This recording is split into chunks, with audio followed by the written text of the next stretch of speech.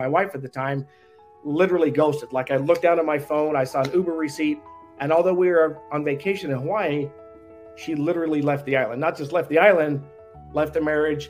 And so I sat there, and my background is in marriage and family therapy. I was a chaplain in the Army. I worked for Tony Robbins, Dean Graziosi, a lot of these guys in the personal development. And I've been in the coaching space and entrepreneurial space. So I sat there and said, how in the hell does a guy with this kind of background find himself sitting here getting ghosted in Hawaii? And that question led me, number one, to raise my hand and ask for help. Number two, to surrender and start to seek answers. And I never wanted to write a book. I never had the audaciousness to think I had answers for anyone else, but I was looking for answers for myself.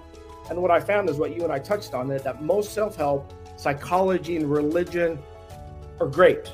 They're amazing, but most of the time they're dealing with symptoms and they haven't gone all the way upstream. And so I just dug in deep, read hundreds of books, and found that really spirituality and science are converging in what I would call the truth. Shortcast Club.